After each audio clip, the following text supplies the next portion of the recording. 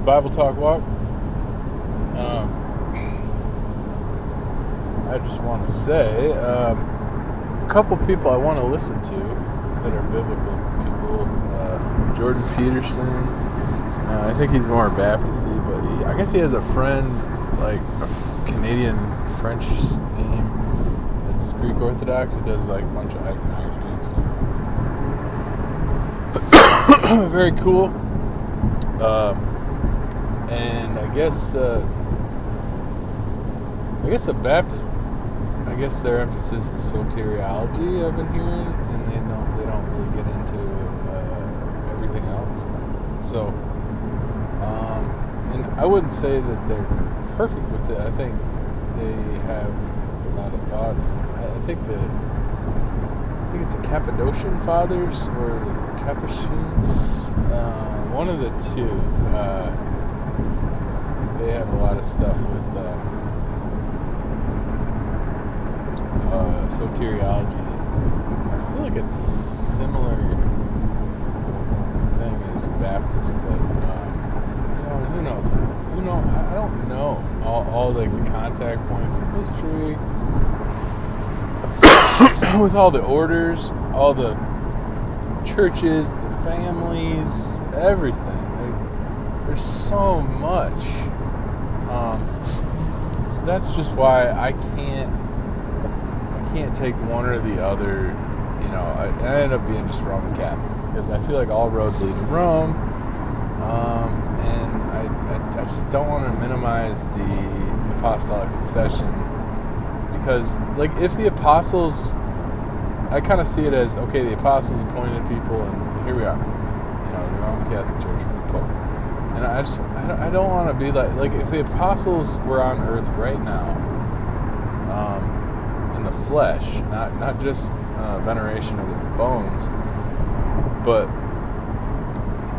like, and they all, you can legitimately venerate and pray and all that, but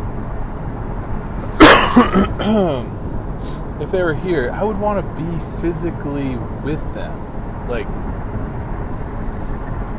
I would want to learn from them, and even if they sent me away like Jesus sent people away, I would see that as like a blessing to have even been around them, and then I try to get clarity so that I could get back with them as soon as possible, just kind of like Paul when he was constantly trying to stay with the church and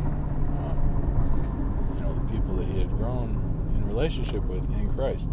But because I would want to be around the people that have been around God in the flesh, and so that's why anytime I've ran across people that seem like they're connected in that way, I just want to be around those people, and not in a weird way. Like, I want there to be healthy.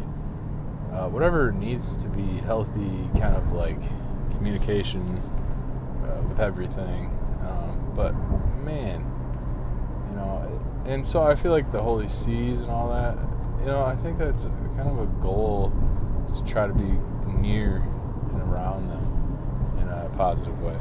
So, yeah, basically, that's kind of my goal. There. I think that has to do with soteriology too, because most of the people that we have like no question if they're saved have literally been in the presence of God, and all the other people in the world, it just, who knows? I mean, but that's the thing, like, but in the new covenant, I don't know, maybe the presence of God was just so much more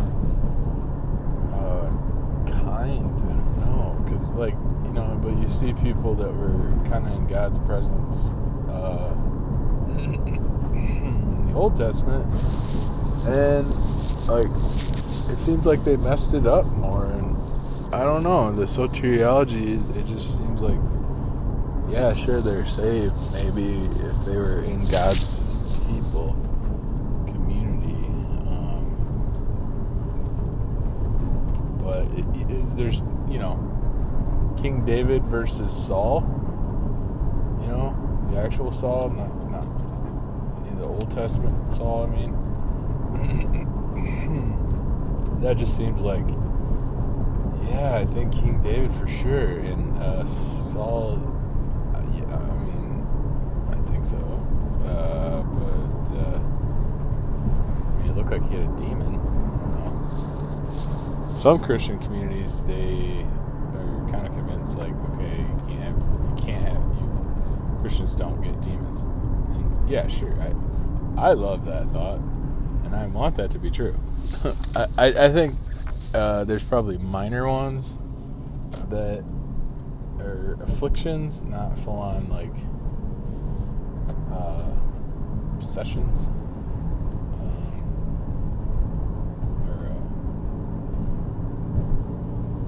possessions. I mean, in Christian communities, I think it's way less likely.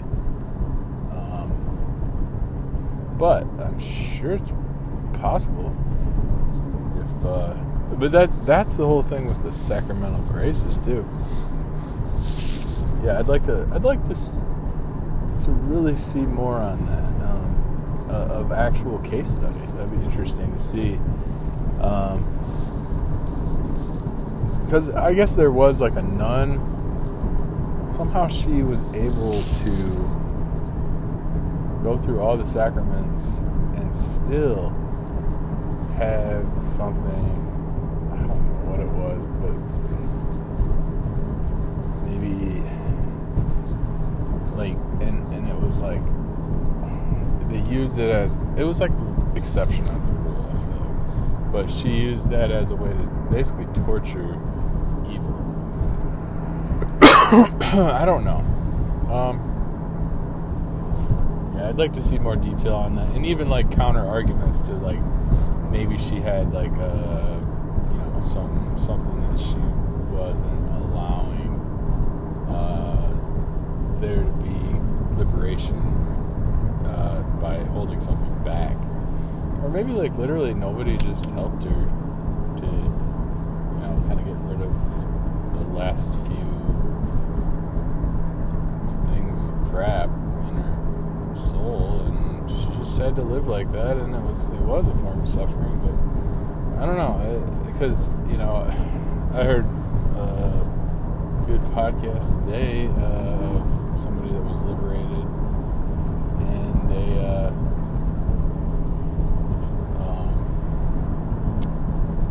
they had tons of health problems, and then they were healed basically. So anyway, it'd be so interesting to see all these case studies, and but that's why I kind of like I like to not deny the truth that God wants to share, and not make things secret knowledge, but just to have knowledge of God and teaching that to reveal, not to have this secret knowledge. I think that's, Gnosticism is not good. I think it lends itself to communities that are dualistic, for sure. That is for sure. I guess the idea of like clarifying private revelation, things like that, or things that should be revealed, but maybe people haven't put God first, so they are suppressed. That's a big deal, and that people, or they just chose not to repent, they chose to sin. I can see those things, but as far as like, there's definitely the I think a lot of the founding fathers in America, like Washington and stuff, they were like I think they were dualists, so they believed God just put everything in motion, and then he just stepped back, and the presence really wasn't there. And I guess that kind of lends itself to making me think about like the Protestant churches. Really, I mean, in some ways they believe that for sure, and maybe it in some like grand, not our participation, but maybe like a grander thing of God's just using the effects of just the world and everything else to bring about good, because maybe if there was ever a say somebody came into a church and they were a priest and they weren't it wasn't like God's plan. They were just, even though like it kind of he just allows things to happen to teach us, I guess, but what if he was just like controlling the sacrament? He wouldn't let people see it. He just he was oppressing the people, allowing them to see the sacrament, but also oppress them. Like the kings. I guess like the monarch system. It makes sense that America is the way it is, because the monarch system, it probably had a lot of bad monarchs. It's not like every king wasn't perfect, in some way or another, probably. So, because of the deceitfulness of sin, or maybe the people weren't perfect. The kings, they could have been really close to perfection, possibly. If they have good faith, but I think it makes sense. They would have wanted to control and be heavy-handed at times, or maybe even the people that were close to the king did that, trying to make the king more heavy-handed. That actually makes sense in order to like make the Christian kingdoms look bad, and they wanted to be Judean Christian. There's probably truth on both sides of that, because in order to take, to from the inside out deal with a kingdom, you got to make it look bad. So I don't know. There's a lot there. Try not to be anti anything really when you're doing that, because really to look at everything and see why things are the way they are, or the history and everything. I think that's why I love writing. But I love the idea of writing is where you have to read a ton before you even write. And then you have to take all these footnotes and everything and have them in a Rolodex or on your computer or something. But so it's just, who knows? Maybe that's something we should all do and be part of academic communities in some form or fashion, whether, big or little or privately, or, just be learning and not stagnant. But anyway, and that's why I like maybe the emphasis of just reading the Bible, like the small little Bible church. There's something to it.